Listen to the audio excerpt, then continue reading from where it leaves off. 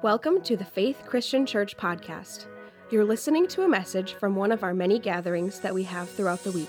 For more information on service times, ways that you can be a part of the work that God is doing in our communities, and so much more, you can visit our website at faithchristianwi.com. Thanks for listening and enjoy the message.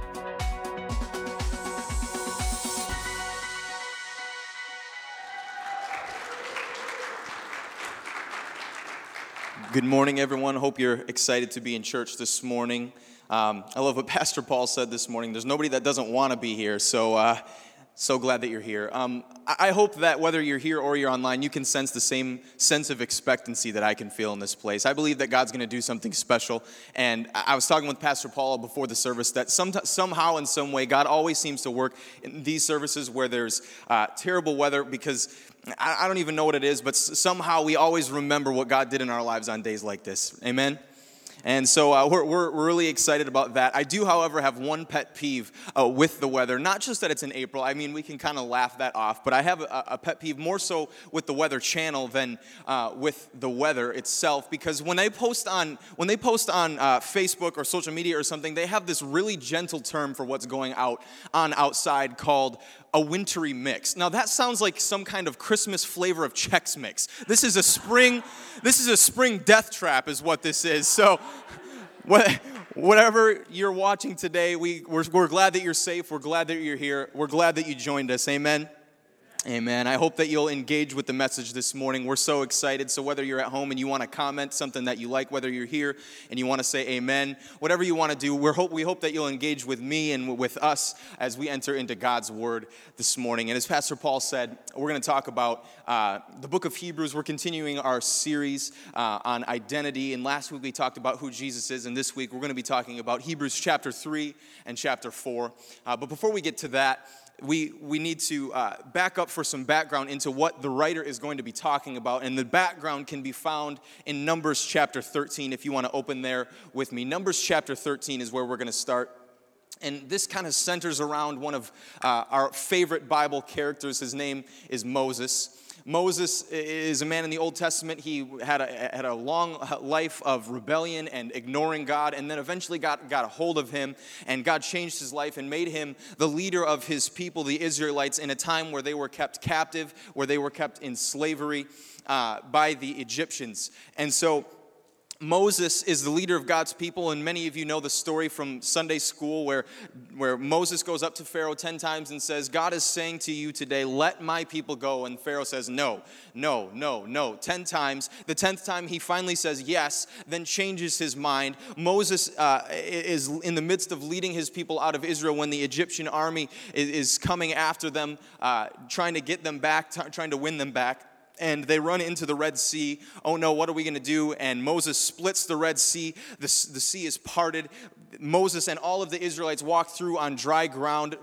Tons of people walk through. And then as they finish their walk through, the waters collide back together and swallow up the Egyptian army. And God provides this amazing, amazing miracle. Now, the reason he led them out of that time of slavery is because he had a promise for them. He had this place called the Promised Land for them to get to. But before they got to that, they were then stuck in the wilderness. They were stuck in the wilderness, and God promised that he would be with them even in the wilderness. So many of you know this part of the story where every single day for 40 years, God from the sky provided bread, manna, for them to eat, and that was their meal. They could go and collect every single day without fail. They would go and collect this meal that God had provided for them. And also for their journey while they were moving forward, they were provided with a pillar of cloud and fire so that they could know where to go, that they could know where they're going. And in their time in the wilderness is where we land here in Numbers chapter 13.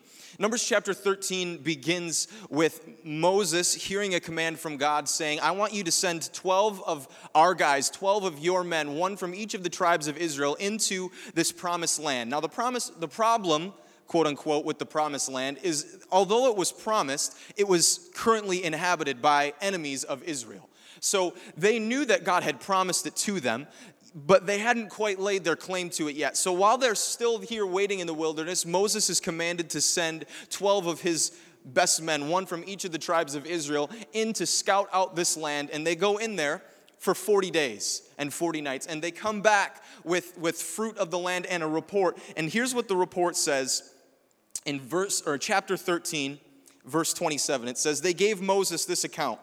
Before I read, this is in front of all of the people of Israel where they're waiting to hear what their promise holds for them. This is what they say. They gave Moses this account. We went into the land which you sent us, and it does flow with milk and honey, just as it said. Here's its fruit, and they give it to Moses. But the people who live there are powerful, and the cities are fortified and very large. Now, that's a report from the group as a whole. As I said, there was 12 of them. In verse 30, Caleb chimes in. One of the men that went in there, he says, or this is what it says, then Caleb silenced the people before Moses and said, we should go up and take possession of the land, for we can certainly do it.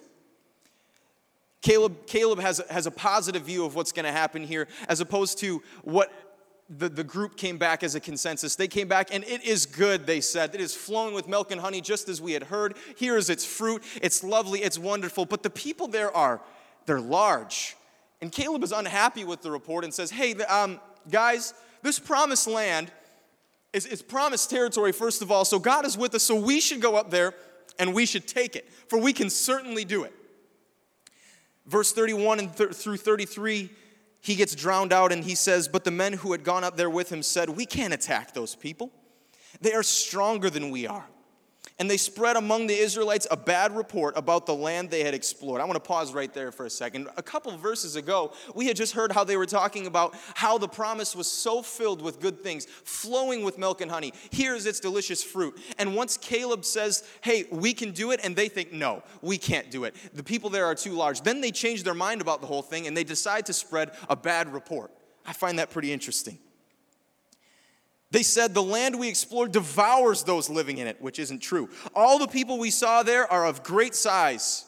We saw the Nephilim and the descendants of Anak that come from them. We seemed like grasshoppers in our own eyes, and we looked the same to them. So when the people of Israel hear this report, they start freaking out. Maybe rightfully so. I don't really know, because 10 of these 12 guys come back with this report like, oh my gosh, this is promised, it's great, but there's no way we can do that. We look like grasshoppers to ourselves and to them. We have no shot. And so everyone in Israel starts to freak out. And in chapter 4, verse 6, one of the guys that also went with shuts everyone up. In verse 6, he says this, Joshua, son of Nun, and Caleb, son of Jephunneh, who were among those who had explored the land, tore their clothes and said to the entire Israelite assembly, the land we passed through and explored is exceedingly good. If the Lord is pleased with us, he will lead us into that land, a land flowing with milk and honey, and will give it to us. Only do not rebel against the Lord, and do not be afraid of the people of the land, because we will devour them. Their protection is gone, but the Lord is with us. Do not be afraid. Yet everyone still is afraid. They don't take the warning. They go with the 10 rather than with Joshua and Caleb, who come back with a good report. And God responds to them in verse 11, and also I'm going to then skip to verse 26. Verse 11, the Lord said to Moses, how long will these people treat me with contempt? How long will they refuse to believe in me in spite of all of the signs I have performed among them? Skipping to verse 26, it says this. The Lord said to Moses and to Aaron, how long will this wicked community grumble against me? I have heard the complaints of these grumbling Israelites. So tell them, as surely as I live, declares the Lord, I will do to you the very thing I heard you say. In this wilderness, your bodies will fall. Every one of you 20 years old or more who is counted in the census and has grumbled against me, not one of you will enter the land that I swore with uplifted hand to make your home, except Caleb and Joshua. Skipping down to verse 35, God says this, they will meet their end here in this wilderness. Here they will die. Will you pray with me as we get into the book of Hebrews in just a little bit? God, we thank you so much for this morning. We thank you for your presence here in this place. God, we're expecting you to do great things. God, we thank you for your presence here. We thank you that whenever we get in your presence, you can change us, and that's exactly what we came here for, to lift your name high and to be changed to look more and more like you. So God, I pray that today you would help us to look more like you. And not only that, but that you would help us take possession of the things that you promised to us. And as we unfold what those things are, God, help our eyes to be open to see what your word is speaking to us through the book of Hebrews. In Jesus' name we pray. Amen. How many of you guys like being in the wilderness? Can I see a show of hands? You like being in the wilderness, you like camping, you like hunting or fishing or anything like that. That's great. For me, if you see me in the wilderness, I want you to rescue me because I don't belong in the wilderness. I was either tricked, I'm lost, or I was coerced. So I am not going to go into the wilderness by my own choosing. Things are a little more leery in the wilderness. I'm not comfortable there. I remember one time I went camping, and not like tent camping, like outdoor camping with my brother TJ, my brother-in-law TJ, and it was raining that day or something. For some reason, we didn't decide to start our 5-mile hike until like 10:30 p.m. I think it was raining, so then the ground is all wet, but we had already decided we were going to do this, and we had no other plans. So we decided we're going to go out there, and we climb, we walk, and our feet are soaked, and we're climbing, and we get to the top of this hill, and we decide this is where we're going to set up camp. So we hung up some hammocks in between some trees in the dark, just with headlamps, and we sleep that night. I slept like a baby because I'm not used to being out in the wilderness. I slept so good. I wake up in the morning, I roll over, and I look probably about 10 feet away from me, maybe a little bit more, is like this cliff. And I'm thinking I'm not afraid of heights as long as it's like a bridge or something that's meant to protect me. In the wilderness, I get so much more uncomfortable and unreasonable. I'm thinking, a strong wind could have pushed me over this thing. I don't belong out here. TJ, what are you doing with me? But I don't want to say I hate the wilderness, but like I said, if I'm caught in the wilderness, if you're busy, call 911 to get me out of there because I don't belong. I have one goal and one goal only in the wilderness, and it's this: don't die in the wilderness. Okay, that's my goal. I don't want to bag a deer. I don't want to catch fish. Don't die in the wilderness. And that's actually the title of my message today. Don't die in the wilderness. Will you look at your neighbor and say, don't die in the wilderness? And God agrees with me. And here's how I'm going to prove it. Hebrews chapter 3. Hebrews chapter 3 is where we're going to go today. The Bible talks about this topic of the wilderness. And like I said, I'm not a real fan, and God isn't either. So I'm just kidding. That doesn't mean he doesn't like to hunt or camp or fish or anything like that. I don't know. I'm going to make some of you mad, and you're probably turning off Facebook Live right now. But stay with me. I promise I'm going to explain myself. So Hebrews chapter 3 is... if you've read it before, this is right in the middle of the part of the book where the writer writes to his people, to his audience, talking about comparing Jesus to all of these different things like angels or characters in the Bible that Jewish people, the audience of this, or the people that would have been reading this letter would have been familiar with and really liked and respected. So he, in this time, compares Jesus to Moses. And the first 6 verses say this: Therefore, holy brothers and sisters who share in the heavenly calling, fix your thoughts on Jesus, whom we acknowledge as our apostle and high priest. He was faithful to the one who appointed him, just as Moses was faithful in all of God's house. Jesus has been found worthy of greater honor than Moses, just as the builder of a house has greater honor than the house itself.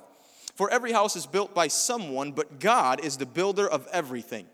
Moses was faithful as a servant in all God's house, bearing witness to what would be spoken by God in the future. But Christ is faithful as the Son over God's house. And we are his house, if indeed we hold firmly to our confidence the hope in which we glory. So, in this beginning to the chapter, Jesus begins to compare, or the writer begins to compare Jesus to Moses, rather. And he says, now Moses was a great guy, and we look to him for guidance, and we look to him for stories, and rightfully so. However, Moses is not the son of God. He was a great servant in God's house. He is faithful, and he is worthy of honor. However, Jesus, this one that you are considering giving up because of the people that are hurting you, mocking you, threatening to kill you, this Jesus is better and he is worth it, just as we talked about last week. So don't look to Moses, because Jesus is greater than Moses. And if we hold on to Jesus and the promise and the hope to which he gives us, then we also are God's house, meaning that God lives inside of us. Then he goes on to explain himself a little bit more. Here it is in verse 7. So as the Holy Spirit says, today if you hear his voice, do not harden your hearts, as you did in the rebellion during the time of testing in the wilderness, where your ancestors tested me and tried me, though for 40 years they saw what I did. That is why I was angry with that generation. I said, their hearts are always going astray, and they have not known my ways. So I declared an oath in my anger, they shall never enter my rest. That's not something I would want to hear from God.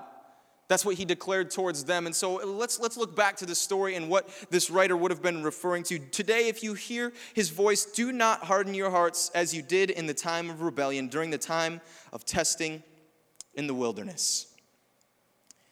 They knew God's promise, and they knew God's voice. They knew that God was leading him, this being the Israelites in the time of Moses. They knew what God was doing amongst them. Or at least they knew what he had promised them, or this land at least that was called the Promised Land. God had fought for them. They had seen God do so much. Just a few short years ago, they were in Egyptian captivity. They were left in Egyptian slavery with next to no hope for the future. Generation after generation is caught in this until God does something amazing, does something incredible, and he lets these people go. Not only does he just let these people go where they get to sneak out, God provides this incredible miracle of plagues upon the Egyptian people, and then when they get caught up against the Red Sea, they see the walls of the sea pushed to the side so that they can walk through on dry ground, and they get to this place where they're now safe in the wilderness, headed towards the Promised Land, and God is saying, now go to the Promised Land, and that right there is where they stop.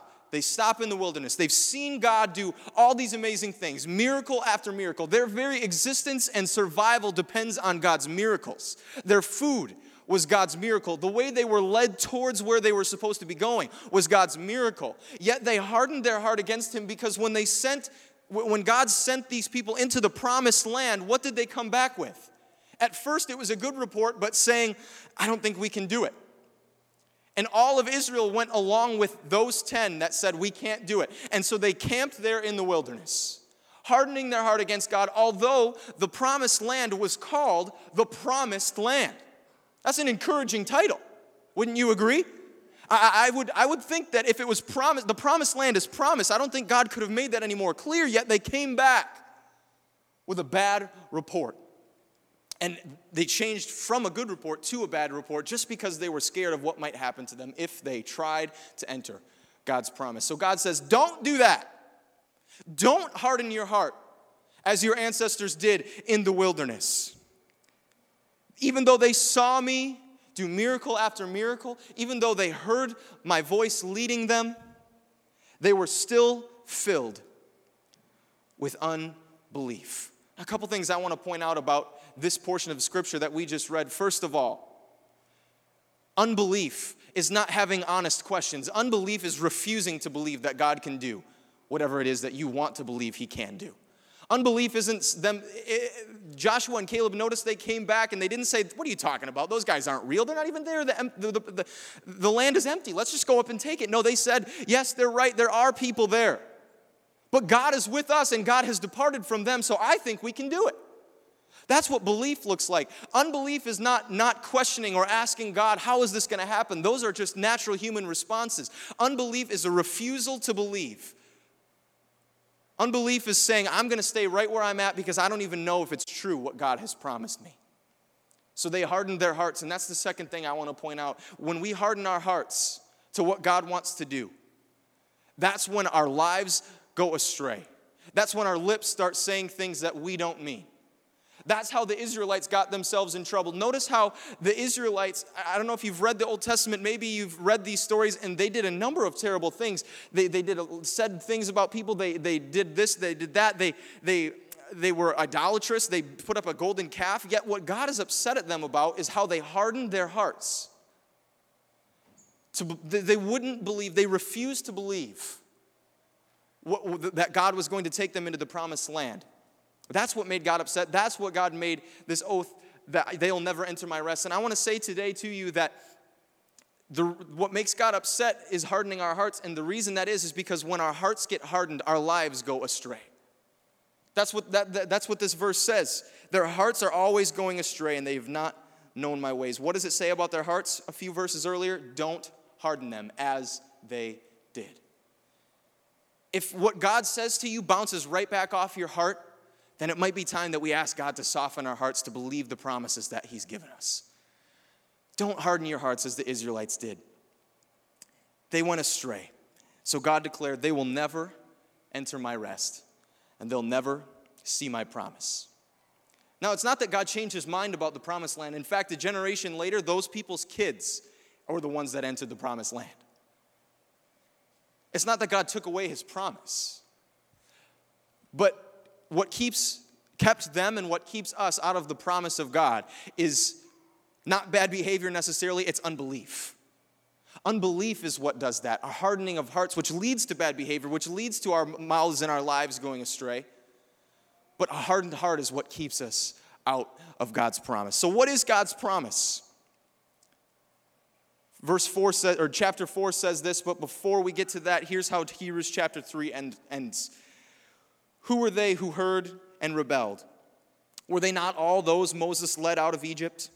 And with whom was he angry for 40 years? Was it not those who sinned, whose bodies perished in the wilderness? And to whom did God swear that they would never enter his rest, if not to those who disobeyed? So we see that they were not able to enter because of their unbelief. Now, chapter 4 says this. Therefore, since the promise of entering his rest still stands, let us be careful that none of you be found to have fallen short of it. For we also have the good news proclaimed to us just as they did. But the message they heard was of no value to them because they did not share the faith of those who obeyed. Why is the author rehearsing the story that he did in chapter 3 and then getting to what he says in chapter 4? I think it's because the Old Testament and the New Testament are so interconnected. It is so important for us to understand the connection between the two. God is brilliant at writing his story. And do you realize that everything that was in the Old Testament is a shadow of what's to come and what we now experience with Jesus? This is one of my favorite games in all of Christianity to play. It's called True and Better. Are you ready for this? The true and better, or not better necessarily, Egyptian captivity is more so a symbol not just of what they went through, but of our sin that we ourselves had no power to break out of unless God does something great. Egyptian captivity was something that God's people, no matter how many million of them there was no hope for them to break loose from. They had zero chance to get through that until God did something incredible. And so our true and better Exodus, it wasn't just Moses leading 1 million people or whatever it was out of there. It wasn't just God opening up the Red Sea. The true and better Exodus for us is that Jesus died and rose again to let us go free from our sin and captivity. The true and better rest is not just a promised land. It's not just property that we can lay claim to. The true and better rest is just what this said. The promise of his rest is relationship with Jesus, a relationship here on this earth until we go to our ultimate promise of rest, which is in heaven. But while we're here, we still get to have this covenant, beautiful relationship that can grow all the way while we get there. That is the true and better promise. The true and better promise is that we can have a personal relationship as a person with Jesus. It's not some distant God. He's not far away. He's not angry with you. He wants to have a personal relationship with you, and that's why we do what we do. This is the promise, and that's why he rehearses this story. There's a true and better. There's a couple other things. The pillar and cloud and of fire to lead them towards their promise. We have a true and better pillar. His name is Jesus. We get to walk hand in hand with him all the way until we get to heaven. All the way through the wilderness. We get to walk with Jesus. All the way until we reach heaven, we get to walk with Jesus. How much better is that than a pillar of cloud and fire? We also have a true and better manna. It's called our Word of God. The manna for them was just sustenance for them to survive. Every day they would go and collect it so that they could eat it and they could survive while they were on their way to the promise. Our Word of God is what tells us everything we need to know about God. Of course, there's more to God than what we can find in our book. But while we're walking with him, while we're heading towards God's promise, our Word of God gives us everything we need to be sustained until we reach it. Amen? Our Word of God, we have all these things that are true, that are better. than the Old Testament. And so what the writer of Hebrews tells us today, what the follower of Jesus that now needs to know that we're receiving from this book of Hebrews is be careful not to be found fallen short of the promise of God. That's what verse 2 says. It says, therefore, since the promise of God still stands, let us therefore not be found falling short of God's promise. What is he saying? Don't fall short of this amazing, incredible relationship with God. Don't harden your hearts when God is talking to you. Don't be filled with unbelief. Don't go astray. Don't do this. Don't do that. Don't do this. Don't die in the wilderness. That's what the writer is saying, is like these older people, like the Israelites, they were found fallen short. Their generation did not get to experience the promise of God, not because God failed to do his part, but because they failed to do theirs, which was only believe. Only believe. I pray that we as a church would be people that would believe God for his promise. That we as individuals would believe God for his promise. What is God promising you as an individual? He has a promise of relationship with you. A beautiful relationship, not one out of duty, not one where you have to come to church every Sunday because God did this for you, so now you owe him. That's not what this is about. God wants to know you as a person, wants you to know him as a person, not some distant figure sitting on a cloud with a big white beard. He wants to know the person and wants you to know his person. That's God's promise to you individually. What about your family? The book of Acts, there's a number of stories that say you and your entire household will be saved. What if we clung to that promise for our families and we wouldn't be filled with unbelief for that? And what about this church? How many times has Pastor Paul stood on this stage or the old building stage and told story after story about people telling him, you'll never do this. You'll never build a church in Boston. You'll never be able to put up that building. Look what we've got going on again. God can do it if with our faith we join with his. I don't want to be a church that has fallen short of the promise of God. Let's lay claim to what God has promised us, and what will keep us out is nothing except unbelief. Unbelief.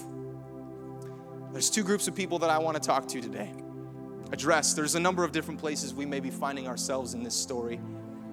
But the first one is maybe you are in that true and better Egyptian captivity.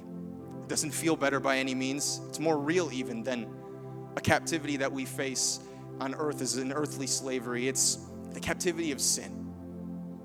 Being ruled by our own desires, our old flesh, our own struggles, our own shortcomings. And you feel like, I'm stuck here. There's nothing I can do about it.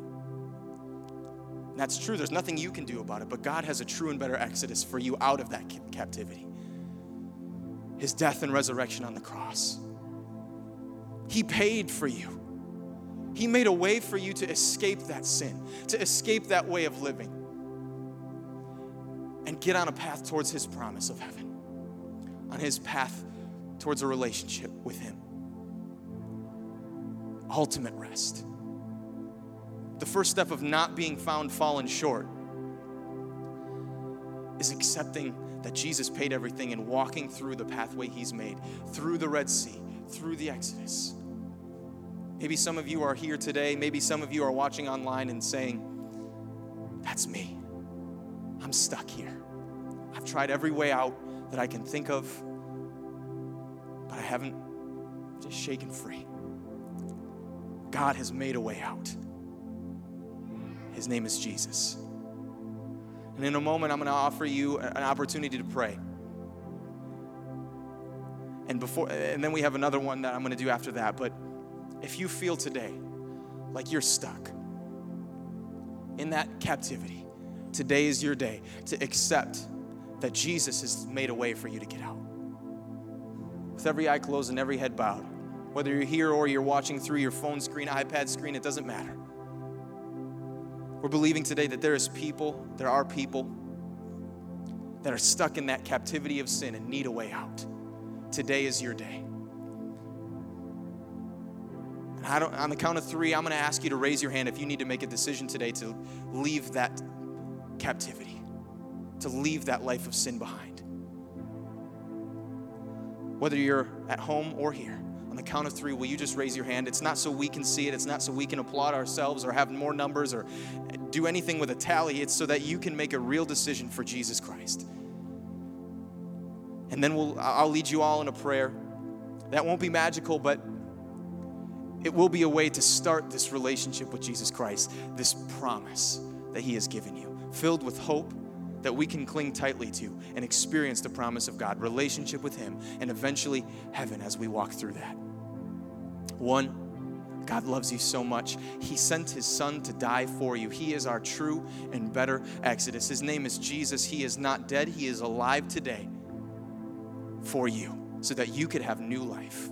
2, the Bible says that today is the day of salvation. We don't have a minute to waste, any time to lose. Today is your day. If you need to make that decision, put your hand up right now. 3, if that's you, just raise your hand so we can pray.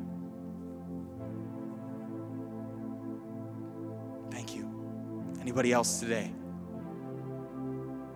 All right, wherever you're at, I want you to repeat these words after me. Especially if you were raising your hand wherever you're at, I want you to repeat these words. Like I said, it's not a magic prayer, but it does set you on a journey. It does release you from that captivity and give you freedom to walk with the true and better pillar. His name is Jesus, towards the promise of heaven. Say these words after me. Dear Lord Jesus, I believe you are the Son of God. I believe you died on the cross for my sin. And I believe you rose again to give me life. Today, I give you my life. I confess with my mouth that you are Lord and declare in my heart that you have raised Jesus from the dead.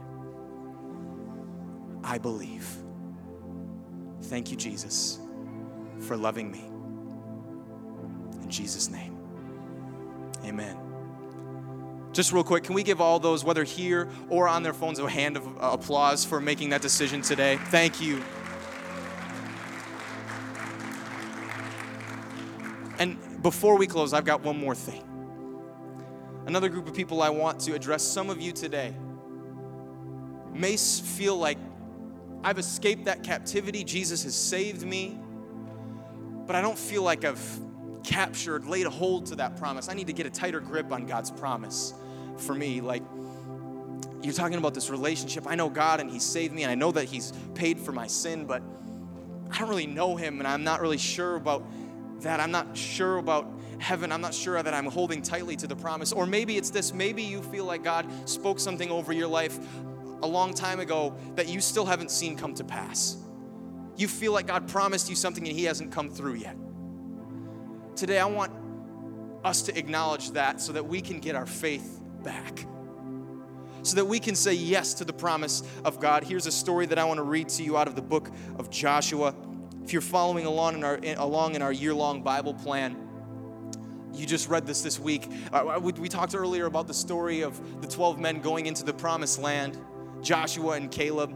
Now, Joshua would take over for Moses and become the leader of God's people, and Caleb would be not the leader, but a leader amongst God's people as they went into the promised land. And because they came back with a good report, in that time where they were scouting out the wilderness for 40 days, Caleb did something.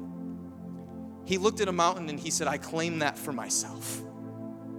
I claim this mountain, and one day I'm going to come back to pick it up. 40 plus years later is when this story happens in the book of Joshua chapter 14, verse 6. Now the people of Judah approached Joshua at Gilgal, and Caleb, you know what the Lord had said to Moses, the man at Kadesh Barnea, about you and me. I was 40 years old when Moses, the servant of the Lord, sent me to Kadesh Barnea to explore the land, and I brought him back a report according to my convictions. But my fellow Israelites who went up with me made the hearts of the Lord's people melt in fear. I, however, followed the Lord my God wholeheartedly. I want to pause right there for just a second. Can you imagine the emotion welling up in Joshua's eyes as he looks at his friend Caleb, who 45 years ago, they stood in the promised land together before it was their own. They stood together and Caleb said, that mountain right there, that mountain is mine. I lay claim to that. And 45 years later, as an old man, 85-year-old Caleb comes to him and says, he recounts this story. He says, Joshua, 45 years ago, we were in that promised land together before it was ours, while the rest of the people were in the wilderness. They refused to believe, but you and me, we followed God wholeheartedly, and we laid claim to this land. Continuing, So on that day, Moses swore to me, the land on which your feet have walked will be your inheritance, and that of your children forever, because you have followed the Lord your God wholeheartedly. Now, then, just as the Lord promised, he has kept me alive for 45 years since the time he said this to Moses. While Israel moved about in the wilderness, so here am I today, 85 years old. I am still as strong today as the day Moses sent me out. I am just as vigorous to go out to the battle now as I was then. Now give me this hill country that the Lord promised me that day. I believe for this church, I believe for your family, and I believe for you individually that if you lay claim today to what God is promising you, it might be a long time before you see it. There's still battles yet to fight, just as there were for Caleb, but if you can lay claim to it today, you will receive what God has promised you. That is a promise.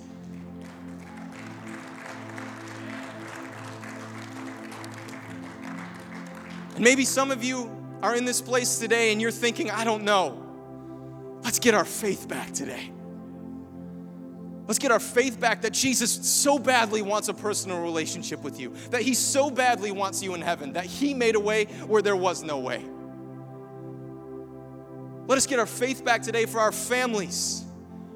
When our kids or maybe even our parents have gone astray and decided to walk away from God, but we can cling to the promise that you and your household will be saved.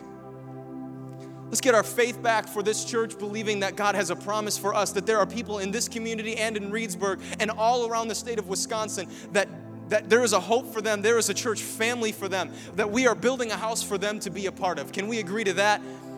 Amen. Now, every eye closed and every head bowed again. If you are in that place where you say, I don't know about the promise of God, but I read that story about Caleb, and today I'm going to decide to lay claim to what God has promised me. Whatever it may be, for yourself, your family, for this church. Nobody looking around, not even myself, but I pray that you would raise your hand on the count of 3 for that so that we can together choose to get our faith back. On the count of 3, will you just do it with us so that we can pray? 1, 2, 3. Will you just raise your hand all across this place if that's you? You need to get your faith back. Yes, Jesus.